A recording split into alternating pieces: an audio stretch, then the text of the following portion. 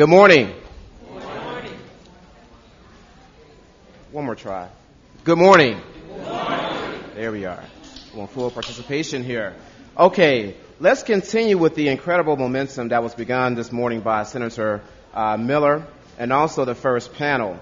My name is Dr. Walter Rucker. I'm an associate professor of African American and African Studies here at The Ohio State University, and I'm the moderator for this panel on the impact of health and economy on African American males. What I'll begin by introducing our panelists. They will each have 15 minutes for their presentations, and we'll move quickly towards the question and answer period. We begin with Dr. James Moore. Dr. James L. Moore III is an associate professor in counselor education in the College of Education and Human Ecology at The Ohio State University. He is also an affiliate at the John Glenn Institute, the Kerwin Institute for the Study of Race and Ethnicity, and the Ohio Collaborative at The Ohio State University. Further, Dr. Moore is a Laser Research Associate at the Center for Action Research on Urban Schools and Effective Leadership at the University of South Florida. Dr. Moore. Next we'll have Dr. William Oliver.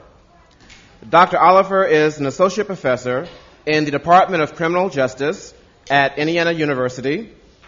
His research interests include violence among African American males, domestic violence in the African American community, the impact of incarceration on African Americans, and rural crime and justice.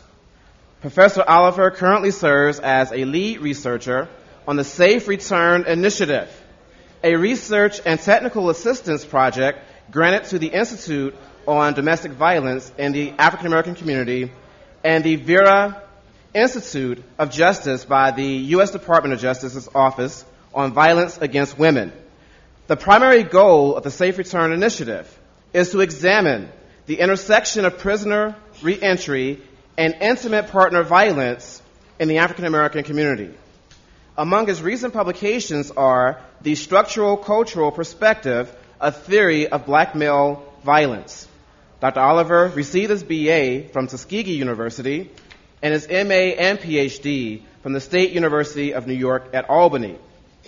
Dr. Oliver. Our third panelist will be Dr. Kenneth Steinman. Dr. Steinman is an assistant professor in the Division of Health Behavior and Health Promotion at The Ohio State University in the College of Public Health. He received his PhD and MPH at the University of Michigan and has served as visiting instructor at the Hebrew University Hadassah Braun School of Public Health in Israel. His research focuses on the influence of religiosity on adolescent risk behavior, including substance use, violence, and risky sexual behavior.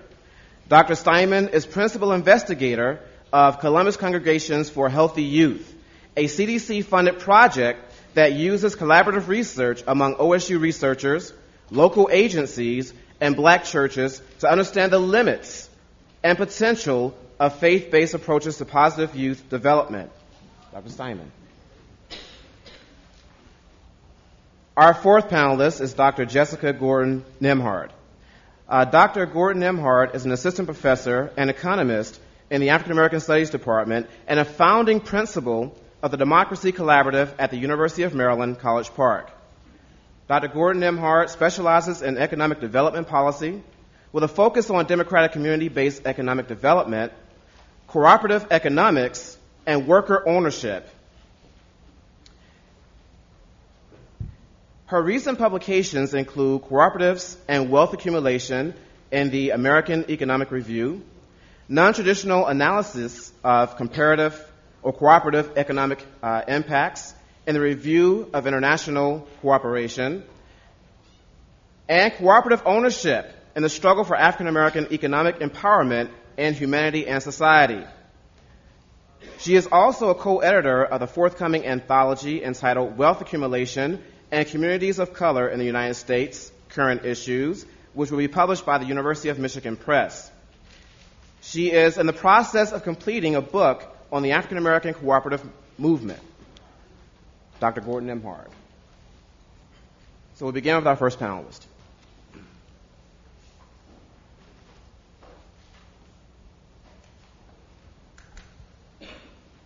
I'm deeply honored and humbled to be invited to this session. I'd like to commend Professor Powell and Dr. Tremmel and all the associates that brought us together. It is these fine traditions that the Academy is about, bringing practitioners and scholars and the community to the Academy. It is these traditions that I hold dear. They follow the path and the traditions of those who came before us, Du Bois, Franklin, and others who came before us. But one of the things that is always mind-boggling when I began to think about the plight of African American males and my privileged job as being an academic, working at one of the finest institutions in America, is that many of the institutions that we profess to serve are not being adequately served. And when I say that, to kind of digress here, I'm on leave of absence from the university, and because of my discontent for the plight, I went and became an administrator in the District of Columbia Public Schools. And so now you do the research, so now I have even a closer view of the challenges that many of these young people face day after day after day. And I must say, as a human, being a counselor by training, I am always touched and always wake up appalled at night like it's a nightmare to see the conditions of our institutions that profess to educate kids, to engage in democracy at the highest level. When you go through some of those buildings, you just say, wow, those buildings mirror some of the very things that the panels talk about. The penal system. In Washington, D.C., our newest school was built in the 90s. And many of the schools are over 100 years old, just like many of the schools in the Midwest in Ohio. So if our schools are going to represent a beacon of hope, we must rectify the schools. So when you begin to think about this plight, Stephen Carter wrote the book, The Reflection of the Affirmative Action Baby. And he said blacks are somewhere along this continuum. The first black, the only black, the first black, the only black, or the best black. And when you begin to think about these challenges, these psychological challenges, they sometimes create a quandary, the double consciousness that Du Bois talks about. And when in this kind of work, and in the work that I've been doing, is that from the cradle to the grave, a stigma of inferiority follows males, black males, everywhere they go. No matter whether you have a PhD,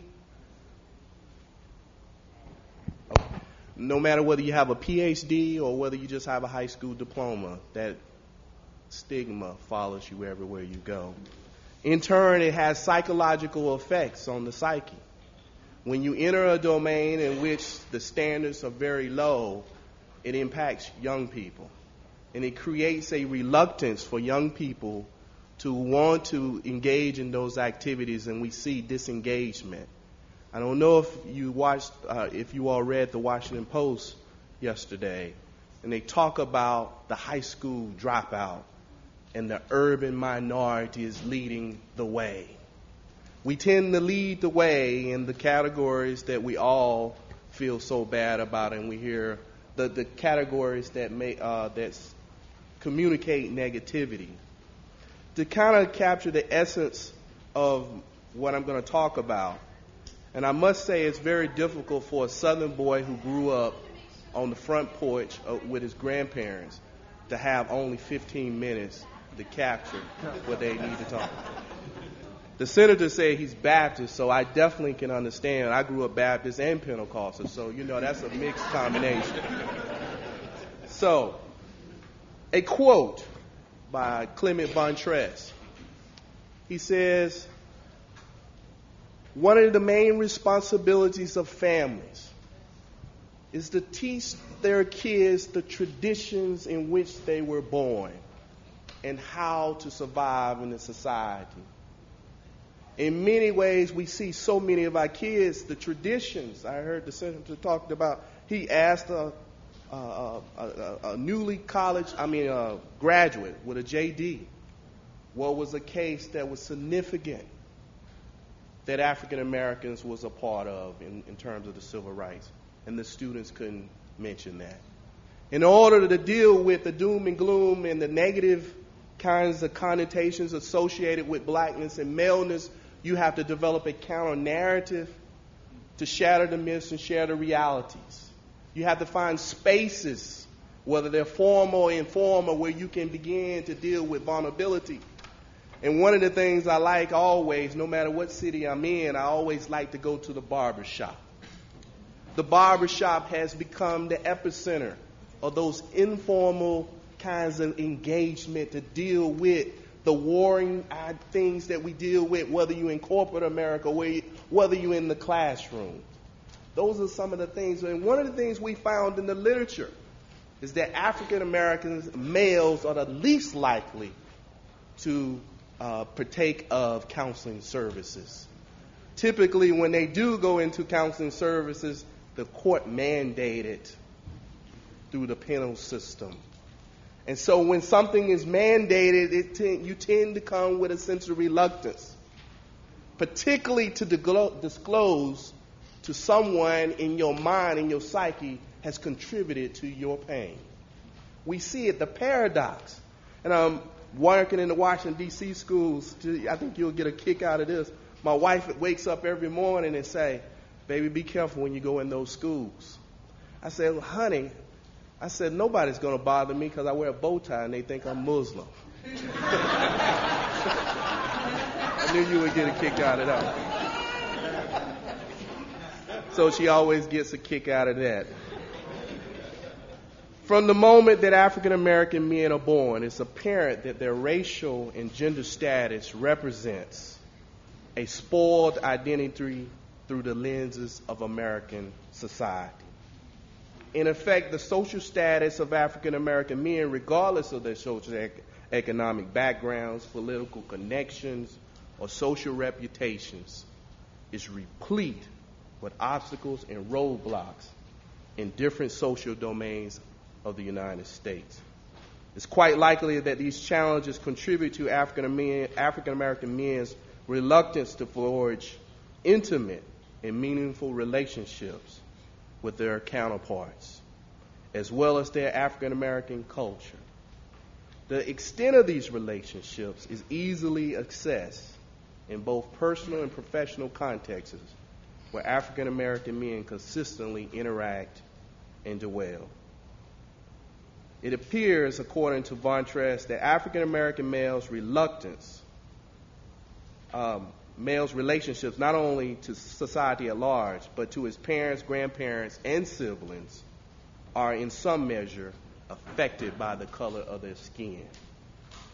This social culture phenomenon is a function of race and the attitudes it espouses in American society.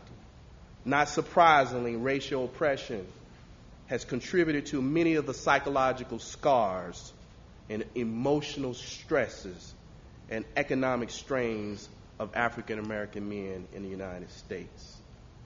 Numerous African American men find themselves in this constant quandary, forced to negotiate the constructs of their racial and masculine attributes, as well as other convergent aspects of identity. To some extent, they're coerced to find a happy medium between what is and what is not expected of them from both the African American and dominant cultures. W.E.B. Du Bois says it best, refers to this psychological dilemma as double consciousness. Inherent in the psyche of African American men is to, quote, take into account the obstacles that interfere with their acceptance. In a study that I recently did, well, let me just frame this for you unexpected failure impacts kids differently than expected failure. If you expected to fail, oftentimes the kids attribute their failures to, I didn't have the ability. Too often, African American males are expected to fail. And you see it play out in the classroom. And what is so painful for me to work in the District of Columbia Public Schools is not just only an issue that's dealing with our white counterparts. Many of us have internalized the fears of the dominant society. Because in our district, most of the educators look just like me. And they have low expectations out of these young people.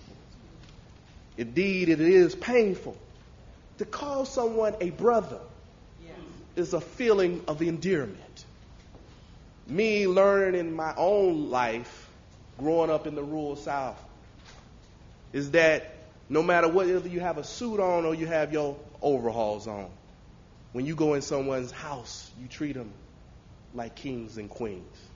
Too often, many of my counterparts around the country, they have climbed the ladder of success. And there's so many of the young brothers in the hood who want to have a piece of the same thing that we have. And too often, we don't take the time because of our own busy lives, trying to hold our own little lot in life to help and nurture these other talents. When I first took the position at the District of Columbia, even my own wife said, honey, you don't want to work in that district because it is challenging. I got a few gray hairs already. But to make a long story short, what is so painful, part of you have to look at the lens, the worldview. When I read scholarship and research, whether you fail to reject the null or you rejected the null, what is most important to me is how you interpret the findings. Too often when you bring scholars and they use rigorous research methodologies, oftentimes the findings tend to be scant and perpetuate the very things that we're trying to break away from.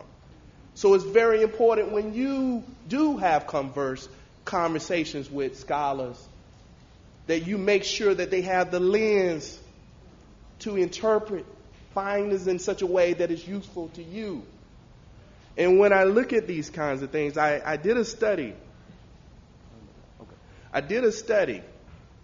And this article is called The Prove the Wrong Syndrome. Whether you're white, black, green, purple, tall, short, many of us been in situations, we enter domains where we prove people wrong.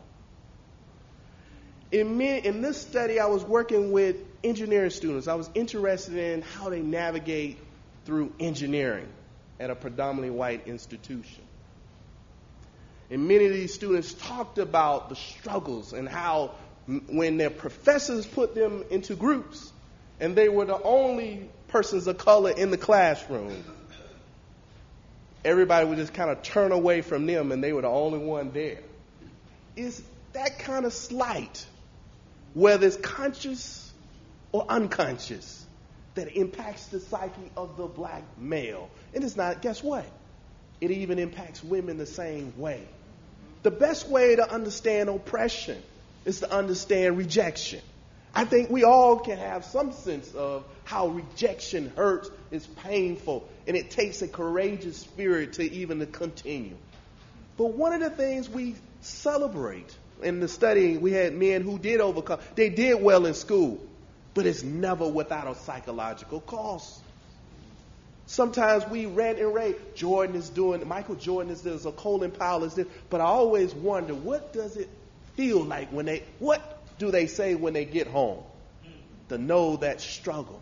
So many of the things that we say in the counseling literature and some of my work is, even though you might be successful, it doesn't mean that you're not affected.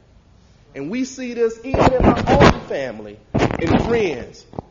Too many young people on high blood pressure pills. And we don't even think about what it's like to be in a toxic environment. Guess what? I always say teachers need sabbaticals. People who work in human services need sabbaticals. Because after a while, I found teachers who had been in the game for 30 years, who had been fighters. They began to emulate and replicate the very thing that many of us in this room are trying to fight. I look forward to having a more intimate conversation. As I said, I have to realize that when to stop talking because I was getting ready to get going. So I'll stop. I thank you, and I look forward to having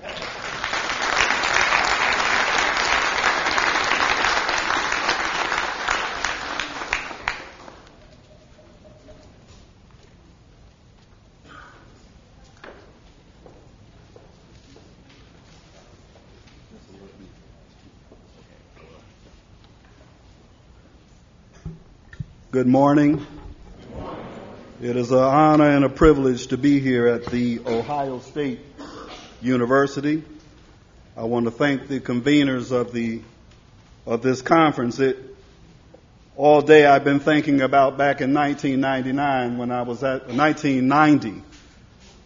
at the African American Male Conference in Kansas, sponsored by the University of Kansas. I was thinking about when I was in Brooklyn in 1990 at the Contemporary African American Male Conference. That was one of the best I ever went to. Jawanza Kunjufu, Naeem Akbar, Leonard Jeffries, Malana Karenga.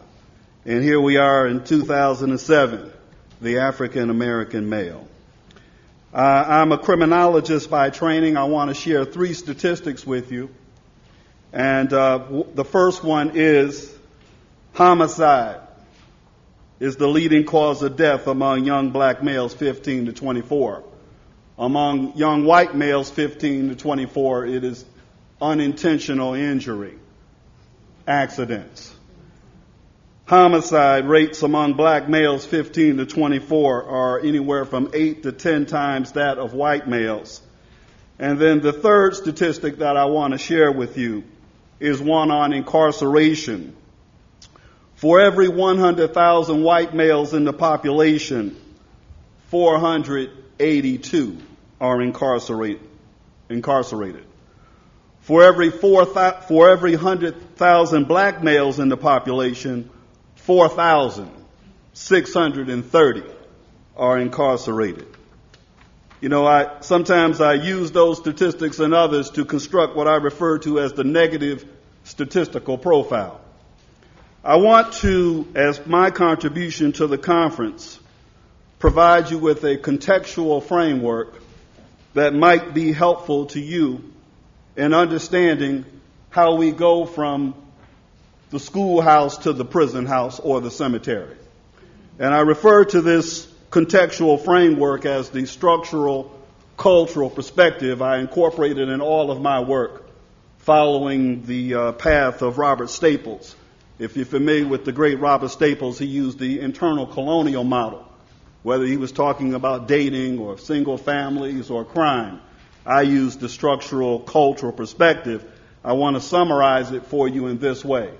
In all of my work, I argue that the high rates of violence and social problems among African American males are primarily a product of the convergence of structural pressures and dysfunctional cultural adaptations to those pressures. And I want to lay out briefly the 3 core elements of my structural cultural argument. First and foremost is our exposure to institutional racism. If you were to construct the African American timeline, it would be one that really sort of highlights the significance of oppression.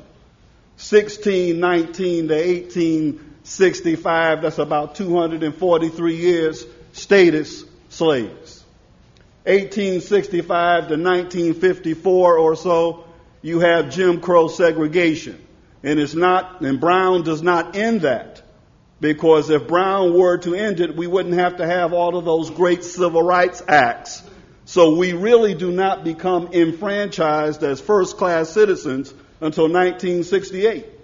So as you subtract 1968 to 2007, that gives you our birth as first-class citizens in America the African American timeline. So you understand the significance of institutional racism. It refers to the systematic deprivation of equal access to opportunity in the form of political enfranchisement, the access to education, vocational training, employment, etc. We understand that narrative in the history of African Americans. And all I want to say about that is that institutional racism has functioned as a barrier.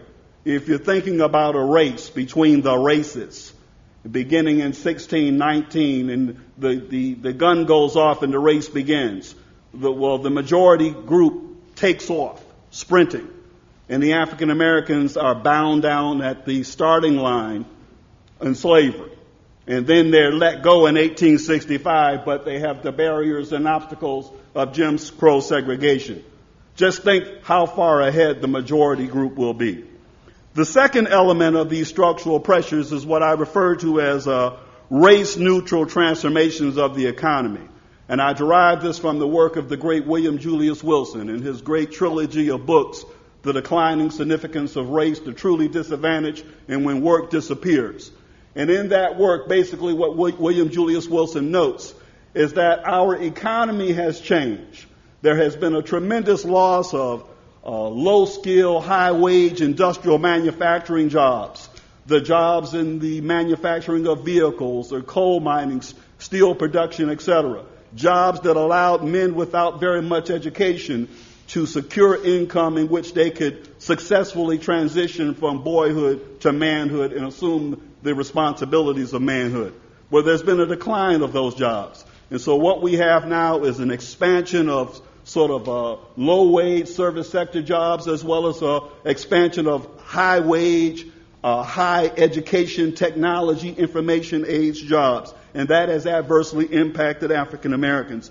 And the third element of my structural pressures is a term that's not used in criminology that much. I would dare say I'm one of the few who are foolish enough or courageous enough to even think of a concept like this, and that is cultural racism. And I want to share a definition with you about how I define this. And excuse me, this is the Ghetto Boy Becomes Scholar definition, so it's long. The definition goes like this. Cultural racism refers to the systematic manner in which the white majority has constructed its core cultural institutions, religion, education, and mass media, to elevate and glorify European physical characteristics, character, and achievement, and to denigrate or put down the physical characteristics, character, and achievement of non-white people. Now, the significance of cultural racism is this relative to institutional racism. Institutional racism blocks a people from access to opportunity. Cultural racism destroys the consciousness of a people. It destroys the who am I, who are we, where are we going, that identity piece. And that identity issue, the attack on our identity as a people, we have not adequately responded to that. Dr. Karenga always says that we as black people in America are suffering a cultural crisis. And that cultural crisis is manifested in the form of, one, cultural amnesia. We really have 1619 knowledge and beyond. You know, I loved it back in the late 80s, early 90s when a brother had a book out called From the Pyramids to the Projects. So how did we go from being pyramid builders to project dwellers? It's a very interesting story and narrative that we have to understand and teach our young people. Cultural amnesia, I argue, is problematic because it leads to the second element of this cultural crisis, a lack of appreciation for black people. And where there is cultural amnesia and where there's a lack of appreciation of blackness, you get a lack of cultural confidence. And the lack of cultural confidence leads to a lack of cultural competence. The ability, the belief that you can make things happen and do things. That's the structural part of this.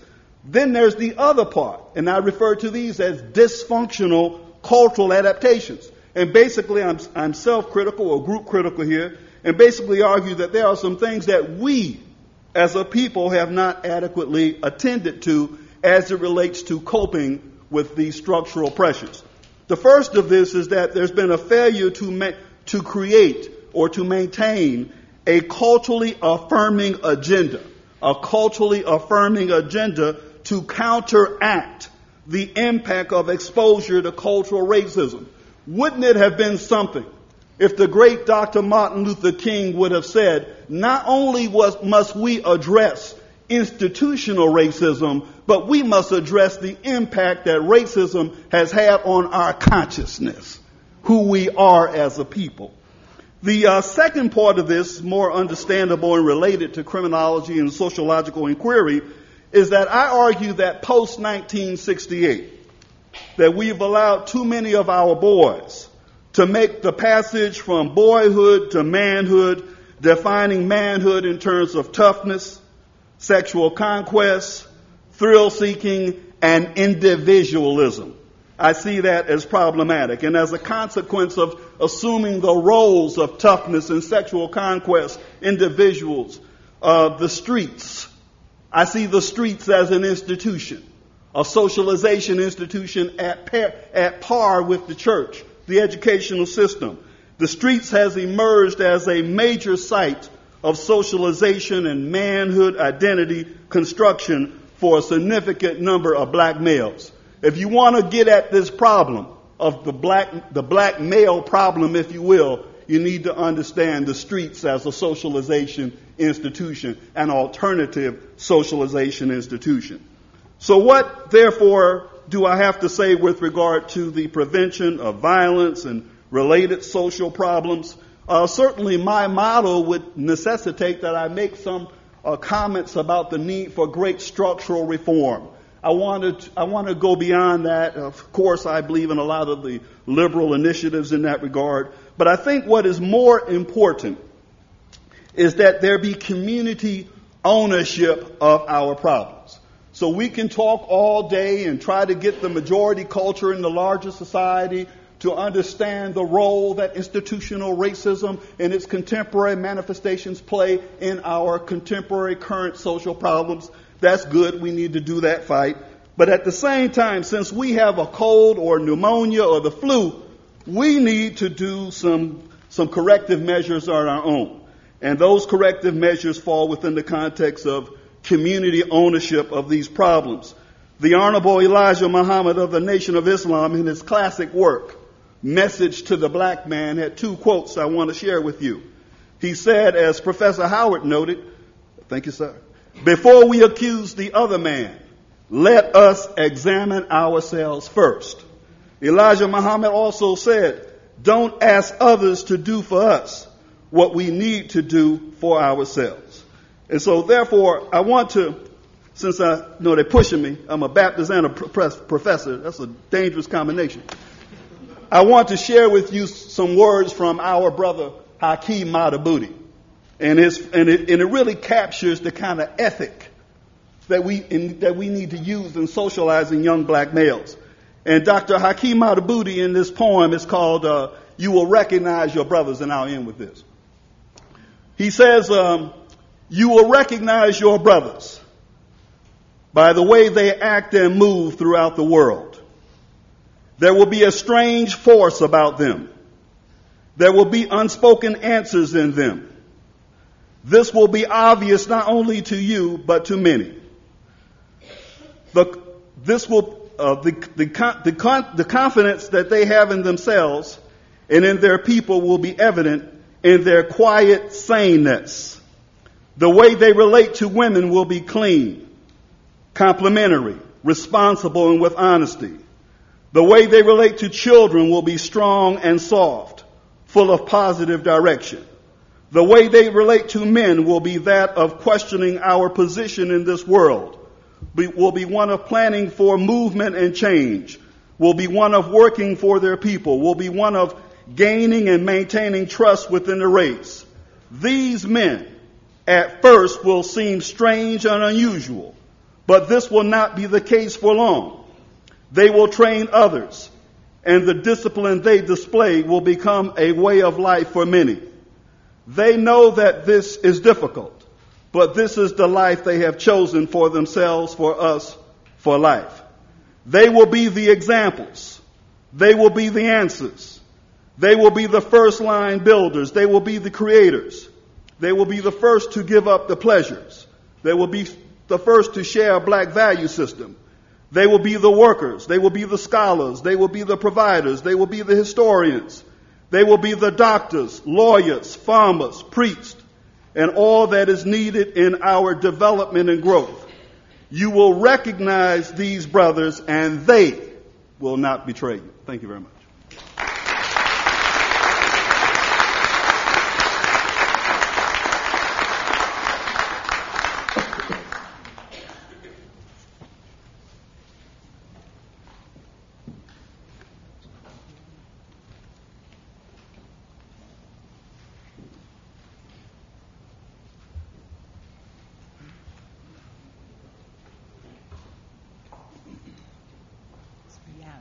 I just have some notes.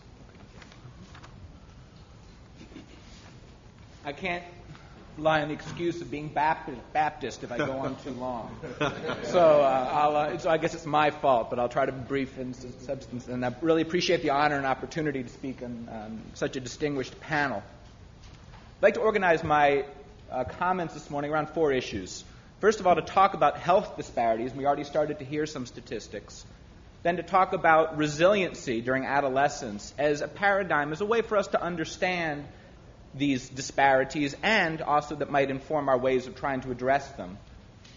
To talk about religion as an example, as an illustration of one aspect of how resilience might work among African American males. And lastly, to talk about collaborative research and how that process may help us both understand the role of religion, resiliency in health disparities, as well as actually serve in and of itself as a way of addressing them. I also want to apologize ahead of time because just as the first speaker had mentioned how important and wonderful it is to have the community members and practitioners come into the academy, it's also important that us academics get out into the community. And I have a previously scheduled meeting at 1 o'clock downtown at Columbus Public Health with some of our community partners, and so I will beg your forgiveness if I have to leave before the question and answer session is done. Let's talk about health disparities for a second. We already started to hear some statistics, but overall it should come as no surprise to people that they continue to exist. That is, racial disparities in health status in this country. I can give many, many examples, but you can summarize them all perhaps in the recognition of that life expectancy continues to be about 5 years longer for whites in this country than it is for blacks. And that has started to narrow in recent years, though for many years it was extreme, and it still is a worrisome and frankly disgusting disparity. But there's also some gender differences in how that plays out. If we look a little more carefully, however, we can also talk about of the many, many examples of racial disparities in health status, we might make a broad generalization that in general they tend to be a bit less among chronic diseases than for outcomes that we might refer to as infectious diseases. So, for instance, the black-white ratio in terms of mortality from heart disease, a chronic disease, is about 1.3 to 1. That is blacks tend to die about 30% more commonly than whites of heart disease.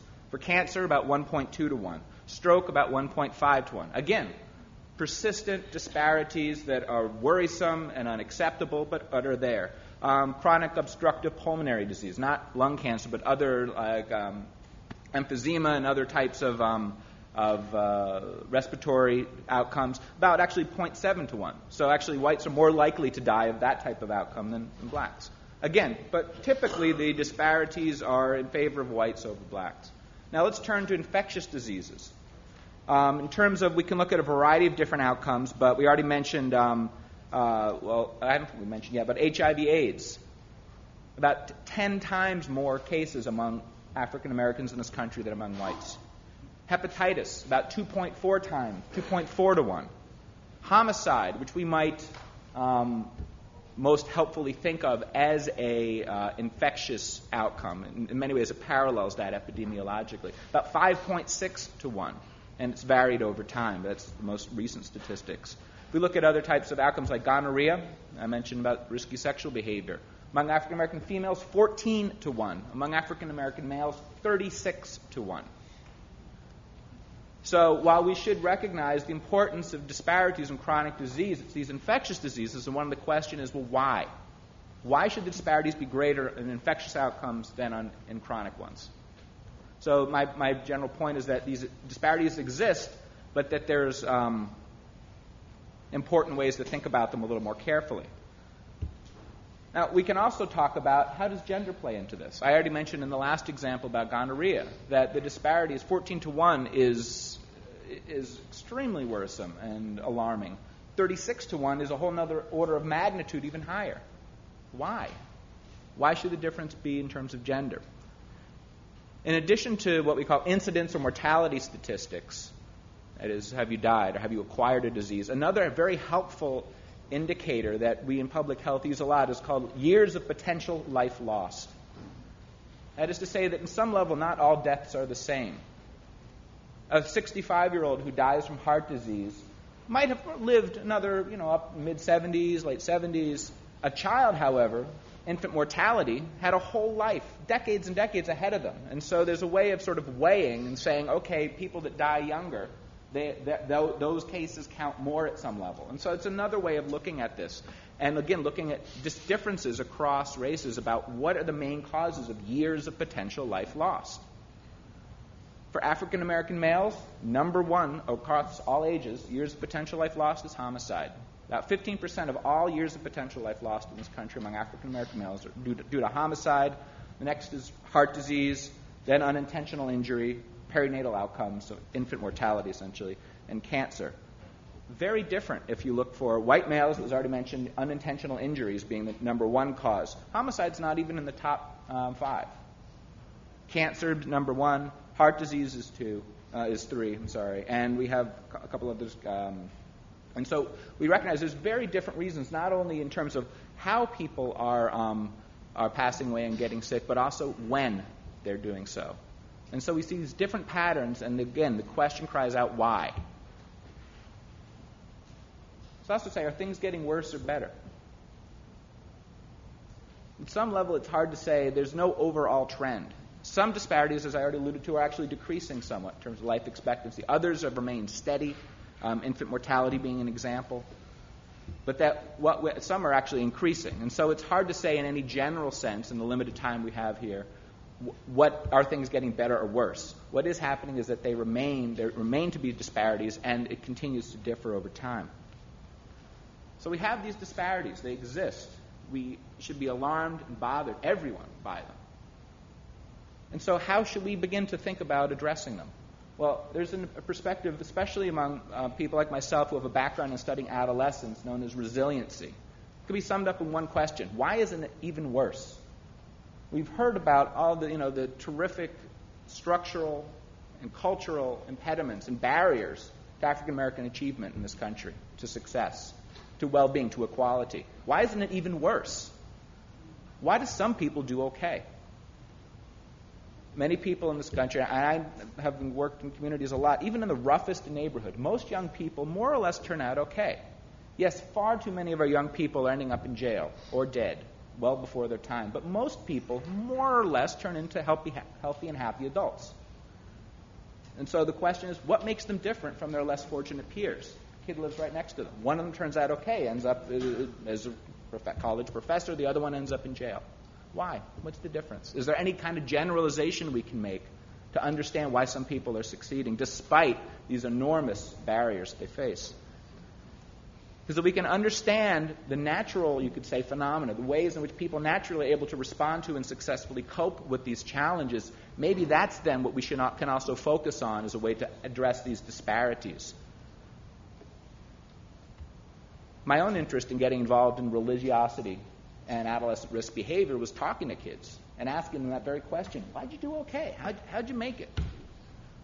And the answer I kept on hearing was church. Church, church, church.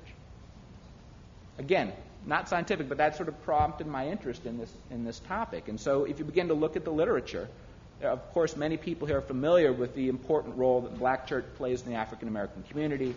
And indeed, there's good evidence to suggest that it may be of particular importance, religiosity may be of particular importance to African American youth. And so if we really try to understand how religion may play a role in resiliency, we have to test a couple of assumptions. First, are youth indeed more religious? Is indeed religiosity associated with risk behavior? And lastly, if we were to address it, is somehow changing or increasing religiosity, whatever that might mean, can that lead to less risk behavior? I'd like to talk about each of those briefly.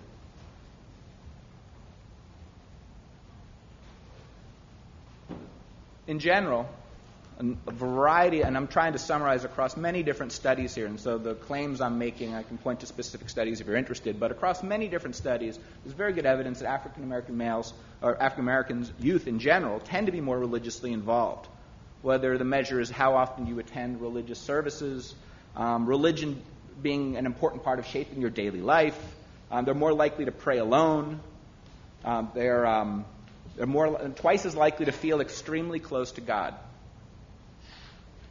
And if we also make a generalization across many different studies, girls tend to be more involved religiously than boys, regardless of ethnicity.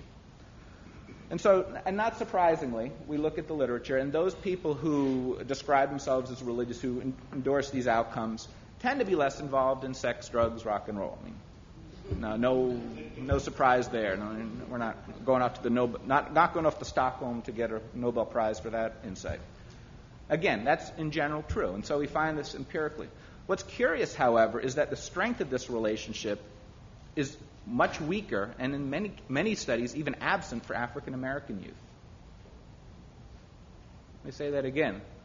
That in general, kids who are more religiously involved tend to be less involved in risky behavior, but that the strength of that relationship, it doesn't seem to work as well among African American youth.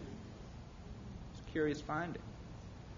And so this is the paradox that represents the genesis of this project that I've been helping work with. And I want to acknowledge some people, Dr. Townsend Price Spratlin, who's a co-investigator in the project, Fred Johnson, Columbus Public Health, who are here, also involved in the project. You thought I didn't see you. And what we wanted to do is begin to ask this question: why does religion seem to work for some kids and not others? And why maybe does it, in general, among African American youth, does it tend to be conflated in this way? Without getting into too much detail, I wanted to talk briefly about some of the findings we've had from a survey we've done working with a couple hundred youth in several dozen black churches around Columbus in particular, and that in general, interestingly, the effect seems to be a bit stronger among males than among females in these different dimensions of religiosity. And so maybe in general, we haven't looked carefully enough at the literature in this area, and so we've been looking at black-white comparisons, and yet we haven't thought about gender differences and how religiosity might be different. Also that, in particular, the role of what we might call spirituality seems to be particularly important. Those kids who feel especially close to God are much less likely to be involved in precocious sexual behavior than those kids who feel less close to God. However, showing up at church, being involved in a youth group, doesn't seem to have near the effect. In many cases, doesn't have any significant association. So just to review, so far we've talked that we provided evidence that African American youth tend to be more religious than other ethnic groups in the U.S. That religiosity is indeed associated with risk behavior, though maybe less so for African American youth. But what about, can we actually change it? Can you increase religiosity? Now, I haven't tried submitting a proposal before our institutional review board to say, well, we're going to try to randomly assign, make some kids more religious and make some kids less religious and see what happens. In Columbus Public Health Department, we can't do that. It's beyond our purview. A variety of ethical issues involved. And so the question is, who can? Who can make kids feel more spiritual? Who might be able to help us in this process? The answer is congregations, churches.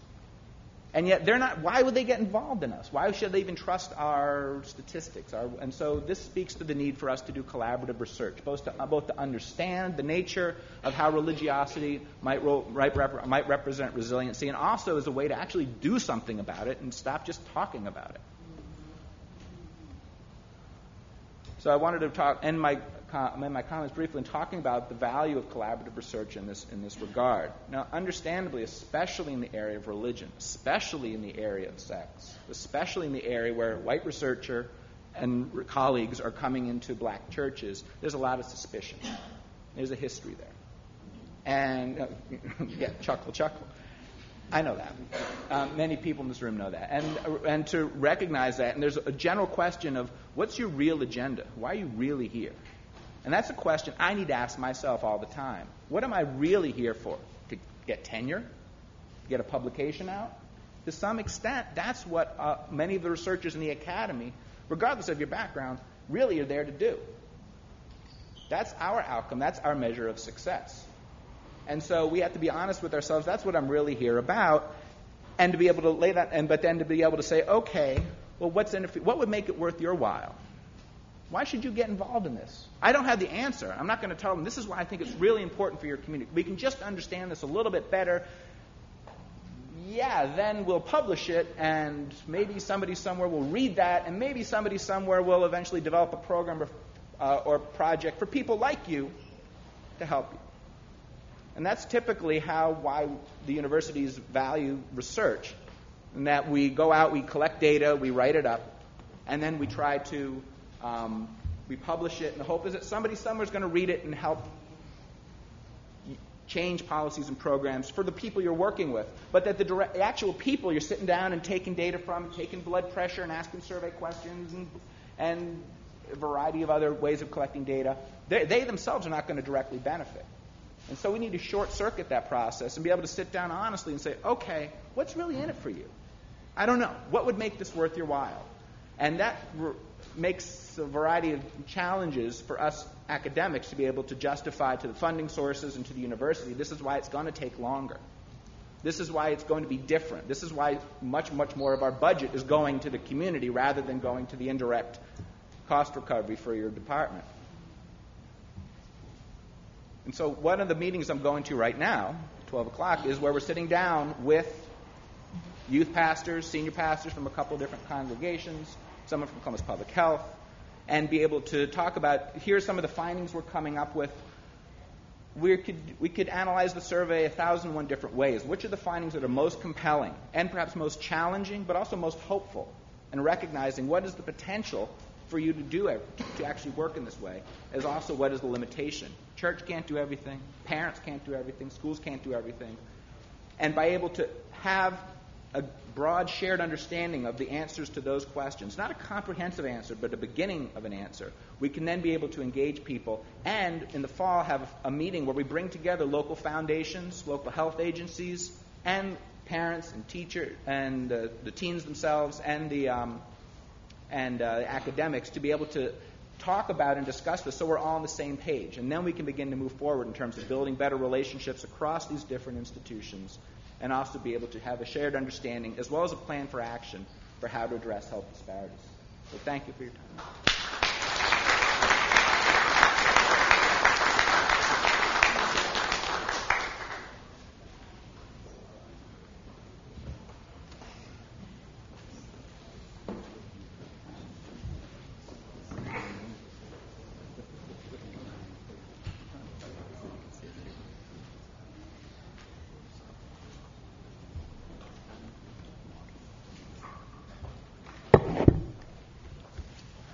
Good afternoon. Can you hear me?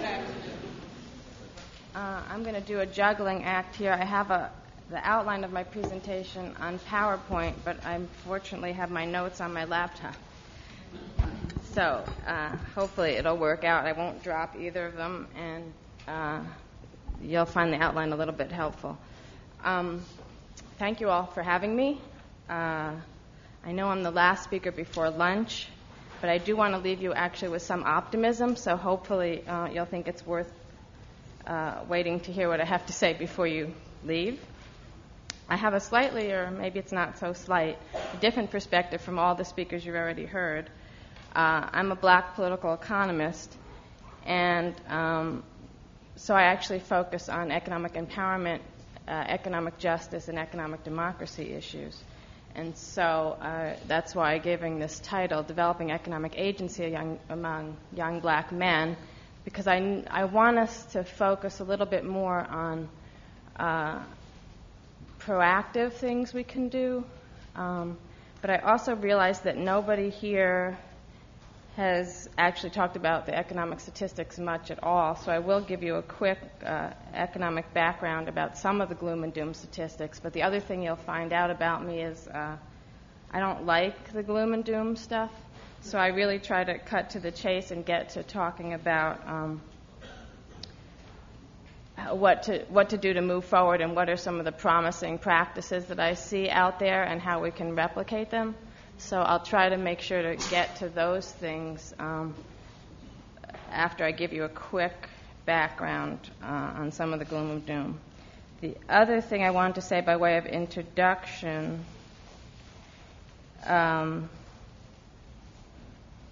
is that also being a political economist, I actually think a lot of the economic statistics, the economic history, and the economic structural issues explain a lot of what we've talked about already this morning.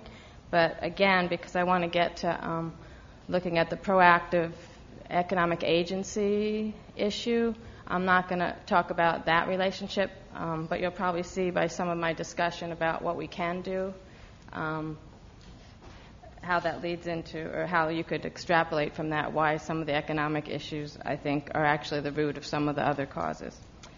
And then I also, I'm going to talk about community ownership as well as one of the other speakers, but this time I talk about it in the economic sense of community ownership rather than just the spiritual, social, and political senses. And finally, by way of introduction, we often assume that the economic sphere is sort of the last place where we can make change. And I actually believe it's one of the first places that we can make change, and that if we make change in the economic sphere and increase economic agency, that we actually have spillover effects into the other spheres that we're worried about. So this is the outline. So the first two or three things are sort of a quick history about where we are now and where black men, particularly black youth, stand in the economy and the changes. And soon we're going to actually have to stop talking about deindustrialization because it pretty much started in the 60s and we're pretty much at the end of it. In some ways we've been idealizing industrialization because it was at least the last half of the period of industrialization. We actually got African American men into decent jobs with benefits and career positions and stuff. So in some ways it's easy to idolize that and say, well, at least let's get back to that, even though when we were in that period, we knew what was wrong with those jobs, too. They were still exploitative and didn't always give people enough job ladder success and that kind of thing. But it still plays an important part in understanding what's happened to African-American men and to African-American youth. And then we do have to acknowledge that we are in this global information age and what that means. And then my focus is on looking at entrepreneurship and ownership and how we start to train young people in those areas. So hopefully I can bring up my notes and we can get started. So you all know the factory model. As I said, it was pretty much once African American men got into the unions, we were able to access some of the long-term stable jobs that actually gave a fairly decent wage and benefits. Almost immediately, once we made inroads into that economy, the factory model started to deteriorate and we started to deindustrialize. So we had a very short history of benefits in those industries and factories. But it did give us a growing middle class in the 60s and 70s, somewhat into the 80s, with some African Americans able to own houses and some other assets, and some basis for, I would say, propelling the civil rights movement and increasing opportunities in other areas. So as I said, in some ways, we have an idealized model of the factory economy just because at least we got something out of it. But we also have to remember the shortcomings of it, and those shortcomings have now continued to permeate into the post-industrial economy, which is the service economy. And most of you know we're now in an economy where the fastest growing jobs are pretty much in the service area. Those jobs are much less dependable, they pay less, they have fewer benefits, and they actually tend to be more discriminatory, even though we're in a post-civil rights era. Because of the service nature of them, it's much easier for employers to think that people's looks, people's language, could be a barrier to their performing a service, and so it's easier for them to discriminate against hiring people who they think are different or don't have the same qualities as they think their clientele does. So we actually have a lot of research about paired survey, matched pairs, where you send out a black and a white person for the same exact job. They have the same exact credentials, except one person is black and one person is white, and 3 times out of 4, or even more often, the white person gets the job or gets the house or gets the mortgage at a better rate, etc. So we know about growing discrimination in the service economy. We also know, as I said, that it's different from the factory model because production was able to actually produce much more stable jobs with benefits. Okay. I wanted to give you some statistics about what I call the relocation of resources. Part of it is the growing joblessness of African American men, particularly African American young men. And some of it is also reallocation of resources from cities and urban areas to suburbs and then to other countries, chasing low costs. Oh, yes. So I've got my notes here so I can give you a few of the statistics. And as I said, I don't want to focus on the gloom and doom. But I do want to give you a few statistics since nobody else did do that. The one statistic I have comes from a study that was done for a Chicago group in 2004. They found that since 1954, I just passed it, sorry about that. Since 1954, black male teen employment rate has been on a secular decline, falling to a low of 40%, and that's, I don't know if you understand employment. This is not unemployment, but employment. So employment means you take all the people in the civilian workforce and see what percentage of them have some kind of job over that 6-month period. So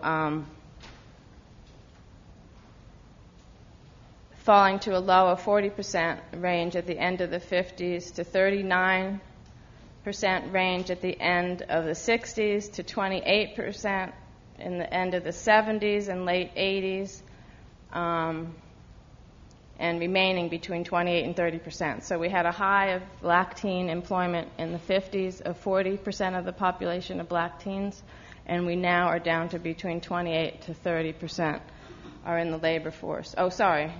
Actually, now, that was 2000. Now, this was in 2004, we're actually down to 20%. So that's the lowest employment to population ratio for black male teens in the last 50 years. And at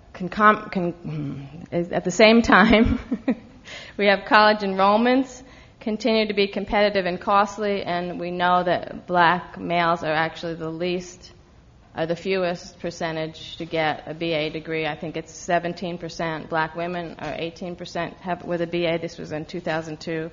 These are compared to their counterpoints.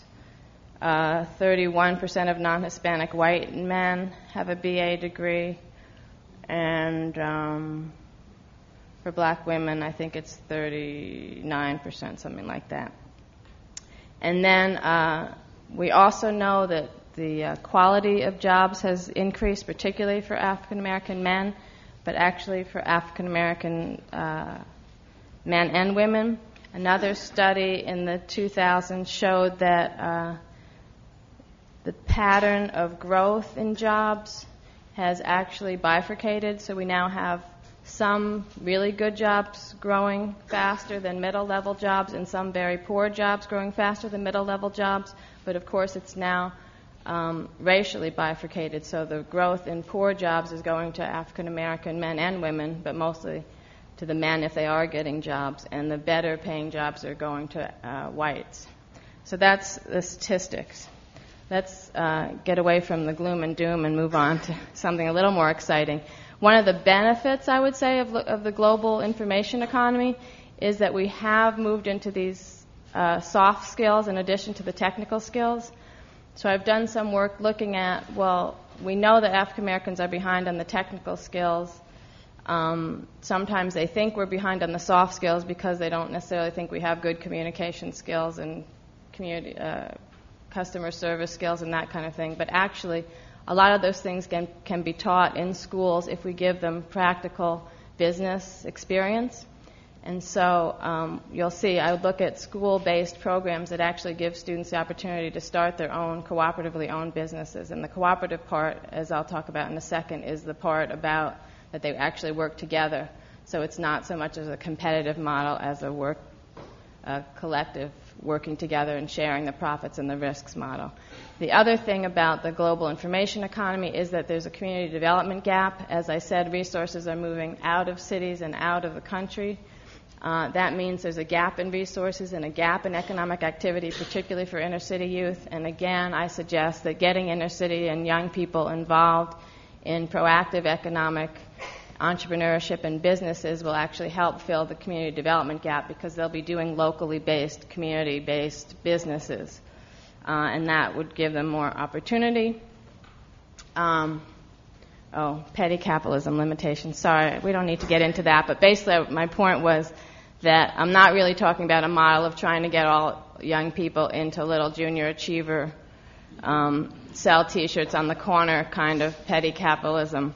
I'm talking about actually getting them to develop cooperatively owned businesses that help solve community problems. So getting into recycling, or there's one model where they do bicycle repair and at the same time educate their peers about ecology and how a bicycle is a great mode of transportation, both for time and ecology reasons. And then they learn the skill of repairing bicycles and then set up their own shop to repair bicycles, that kind of thing. Benefits to owners, by that I mean since the returns to work are decreasing and actually finding a good job is decreasing, we need to figure out how to make young people owners. And again, ownership can be risky. That's why you talk about it as a collaborative, cooperative effort where people can share. I'm running out of time, so let me give you some examples. One of my favorite examples is the Food from the Hood program in Crenshaw High School in L.A.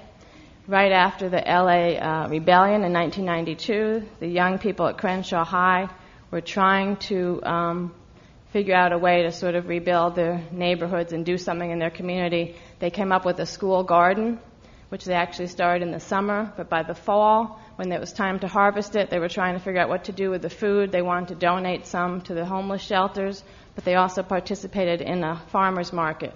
And they found out there that they could actually make a profit on their produce, and so they tried to think of something they could do to start a business around that and then to use the profits in an important way. They ended up with a line of salad dressings. I think they have 2 or 3 flavors. Is that what you call salad dressings? Anyway, you can actually buy them on Amazon.com, but they sell them throughout their neighborhood and throughout California. So basically what they do now is it's a student-owned business in the high school. They create the salad dressing from the products from the school garden. They market and sell, and then the proceeds, the proceeds that they don't need to redo the business, to restart the business every year, goes into individual accounts for each of these student managers, and they're able to actually use that money to go on to college. Somewhere I have the statistics of how many have gone on to college and how much money they raised for that. What it meant is that program not only had a nutrition and farming component, but it also had a college prep component because they realized they needed to train the students how to apply for, how to be prepared for college, how to apply for college, and to help them get in, and then they could use their money for college. And they also ended up doing a peer tutoring program. So let's see. I want to find those numbers for you, and then I'll give you one more example, and then my time is up. But I actually have more examples if anyone wants to ask me about them.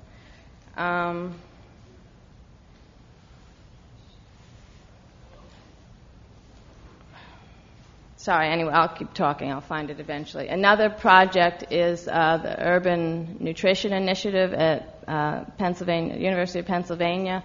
They work with the horticulture department at the university to get those students to train high school students in nutrition and, again, gardening, and teach them how to start their own co-ops and farmers markets. Then they get the high school students to do the same thing at the middle school, and the middle school students to do the same thing in the elementary school. So it's not as much a business, but there's some business aspect to it.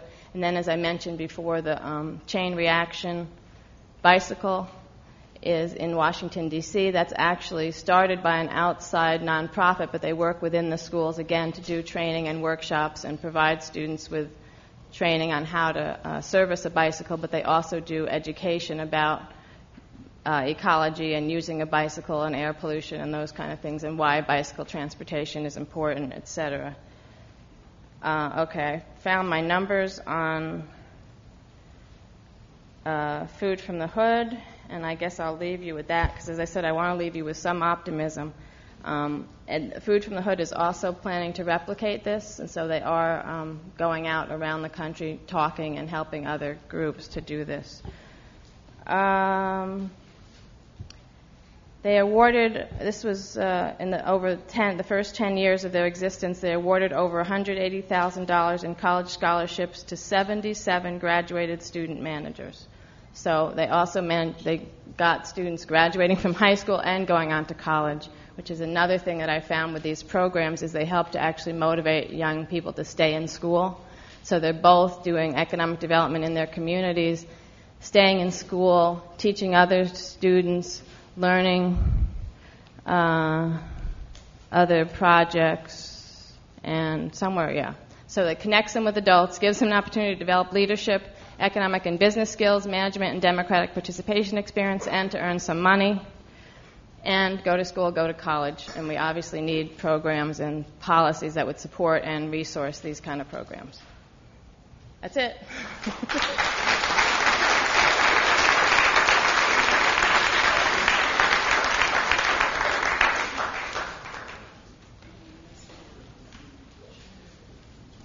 Okay, let's give our panelists another round of applause.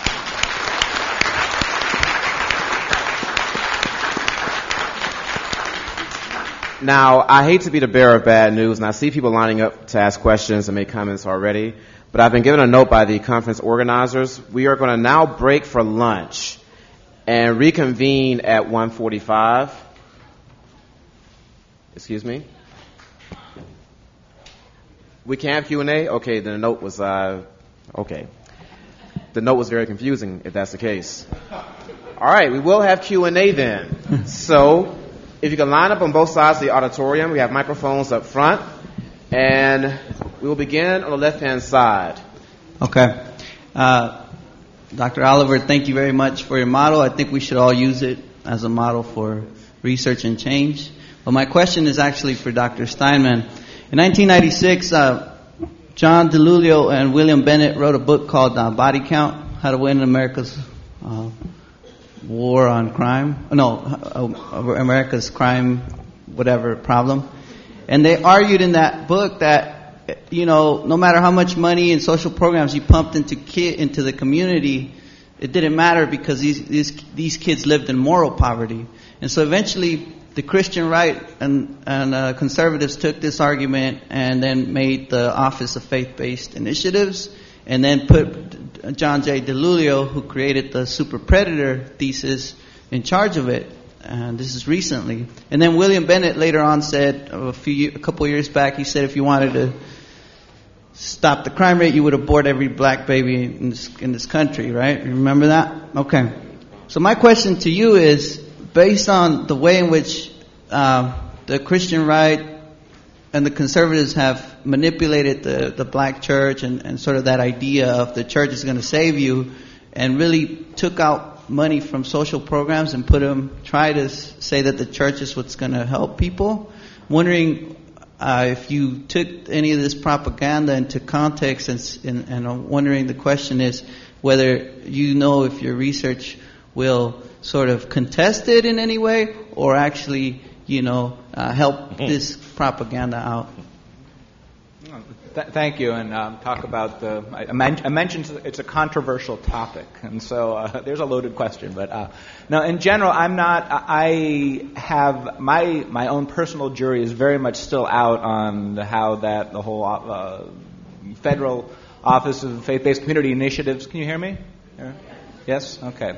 Am I articulate? Okay. Just check. that I can't help. Okay. They can't help with that. I honestly, and I'll try to say this honestly, come at this without an agenda. As a social scientist, I'm supposed to, I see my role in this whole process is trying to inform the debate better with science. There is, as you pointed out, lots of political forces behind this. Some people are saying church is the answer to everything, and that we need to get create these offices, etc. Other people are saying absolutely not, keep church out of it. And what I'm trying to say is a lot of the arguments from both sides are not really founded on much empirical evidence whatsoever.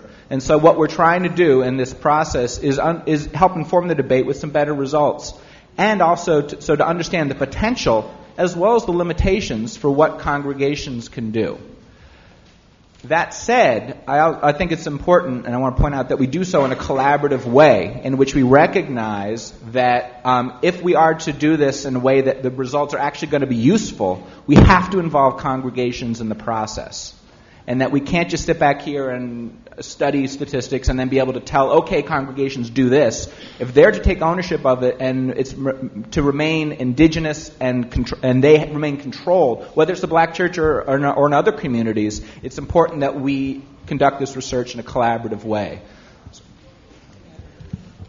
Okay, we're going to move to the right-hand side, my right-hand side, your left-hand side, and I offer the following caveat. If we can keep the comments and questions brief so we can fit in as many as possible.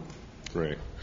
My question is also to you, Dr. Steinman, and it's actually a point of clarification that I'm seeking. You made a comment that indicated that somehow the connection to church was not impactful in terms of mitigating particular behaviors amongst African American youth. Is that what you were saying, or can you just elaborate a bit on that? And I just wanted to ask you before you had to leave. So sure. No, thank you, and I appreciate. Thanks for giving me the segue to say I really have to leave soon.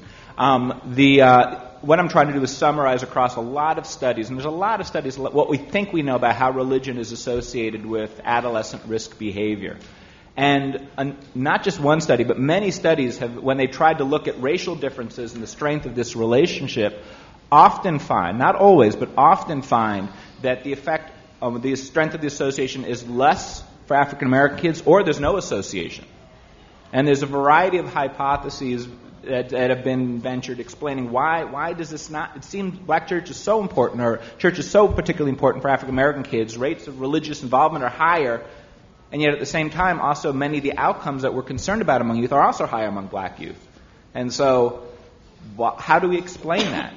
How do we understand that? So in general, yeah, I think it's a fair generalization to say that in general the strength of that association is less, and indeed some research that I've looked at, looking at those racial comparisons, has found the same thing, in particular area of substance use and violence. Okay, we'll go to my left, your right.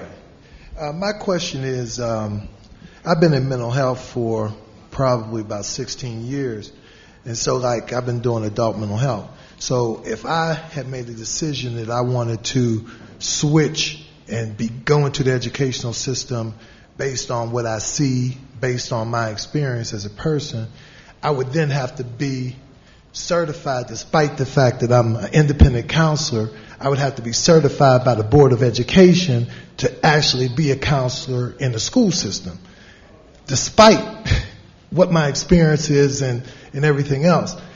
Also would have to send my transcript, or I have to come back to the university, where the university would have to certify me to then work in the school system. I think that's ridiculous. And I think that at some point in time, somebody needs to be able to say, we need these paraprofessionals, we need drug and alcohol counselors to go in these schools and help people, and they should be able to walk in there and do their work.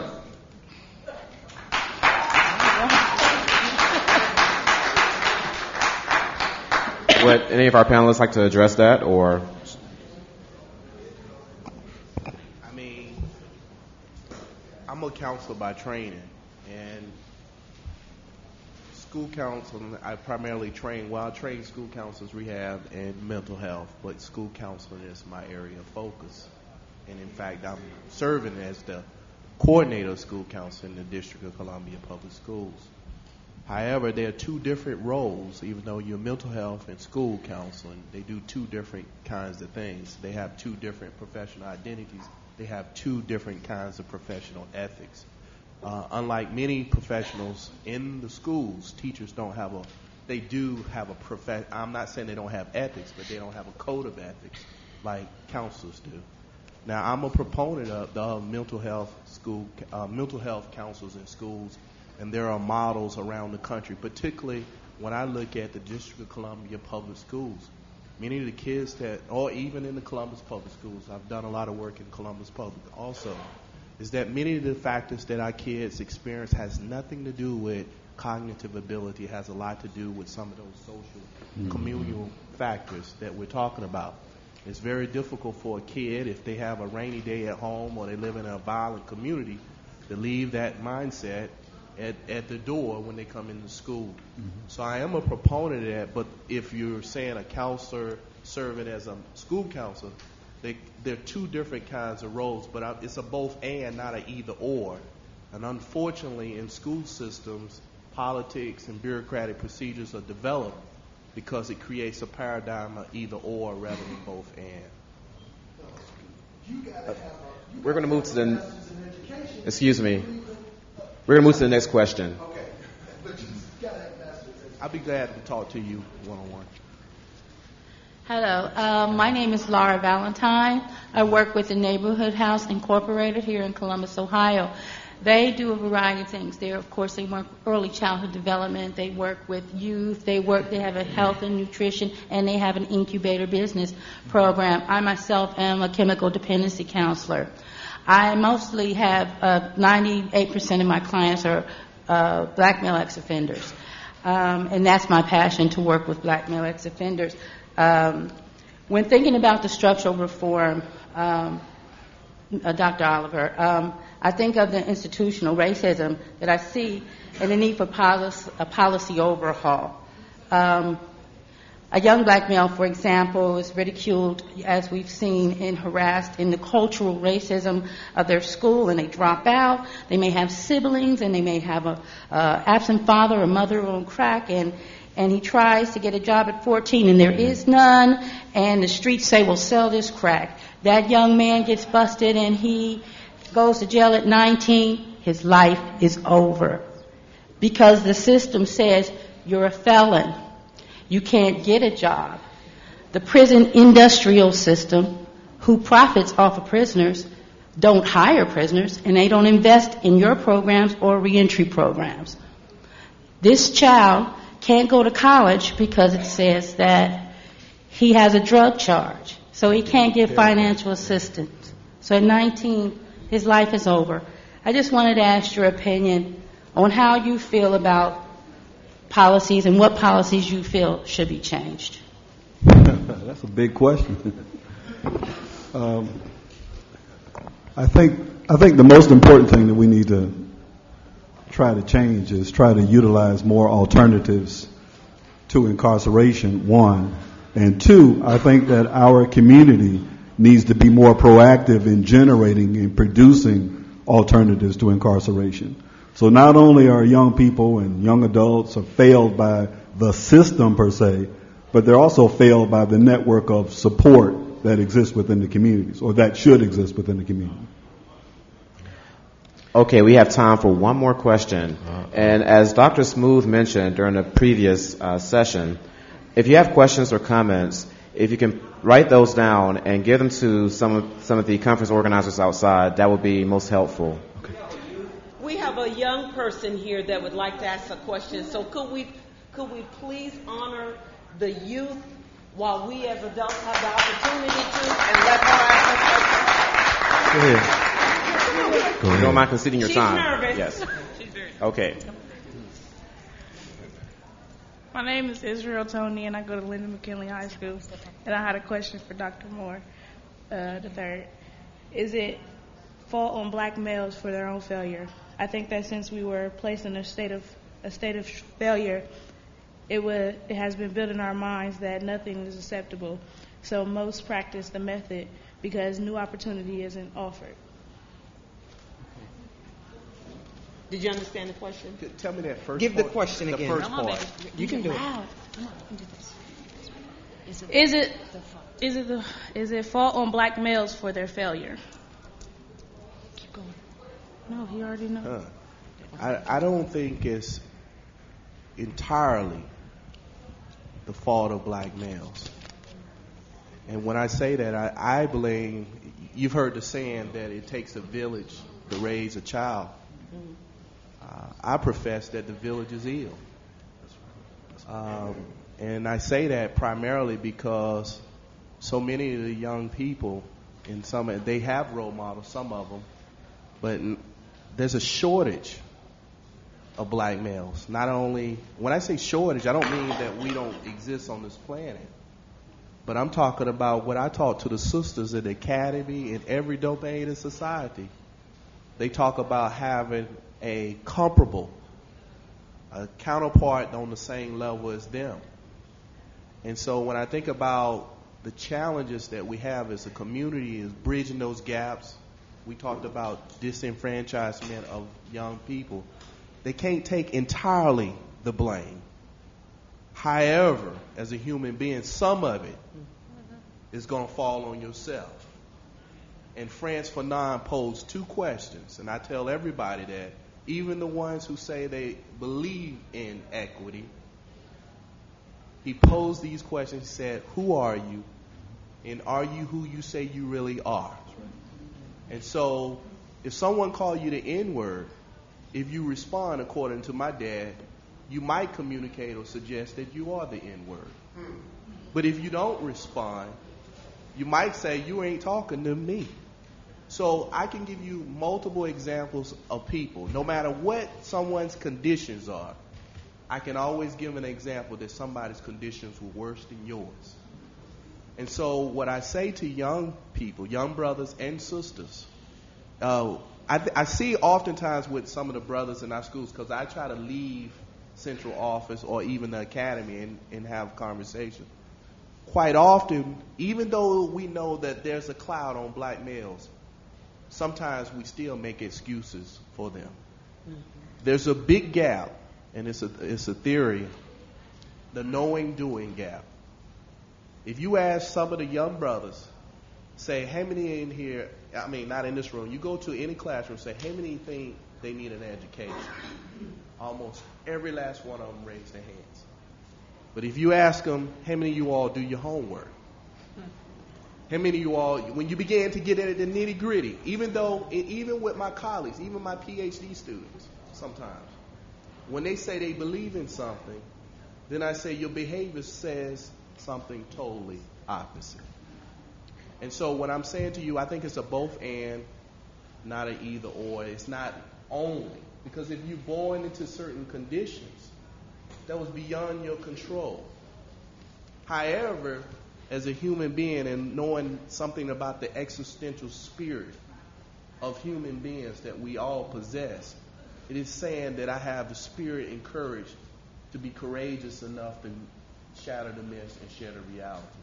And so I can give you so many examples, and I like to say, I always tell people when they go to my websites, even though I never met these people before, but I like to think Benjamin Mays, Du Bois, E. Franklin Fraser. I mean, and Benjamin Mays is from South Carolina, where I'm from. And he was born into slavery. Many of us in this room weren't born into slavery. I mean, not I'm saying he was born into that time. His father was born into slavery. Let me get that back. And he was still able to rise above his state. Mary McLeod Bethune, Eartha Kitt. Every time someone give me an example that we can't do something, I can always counter and show you somebody with a conditions, circumstances much greater than all of us in this room. But one of the things I tell the sisters all the time, we can't let the brothers off the hook, because it's time for them to step up too and be accountable for the things that they can be accountable for. Because in my own personal belief, and some of the work from working with black males for over 15 years, is that when you ask them, do they have choices? Most human beings say they have choices, but they may not have all the same choices as everybody else. So thank you for being courageous.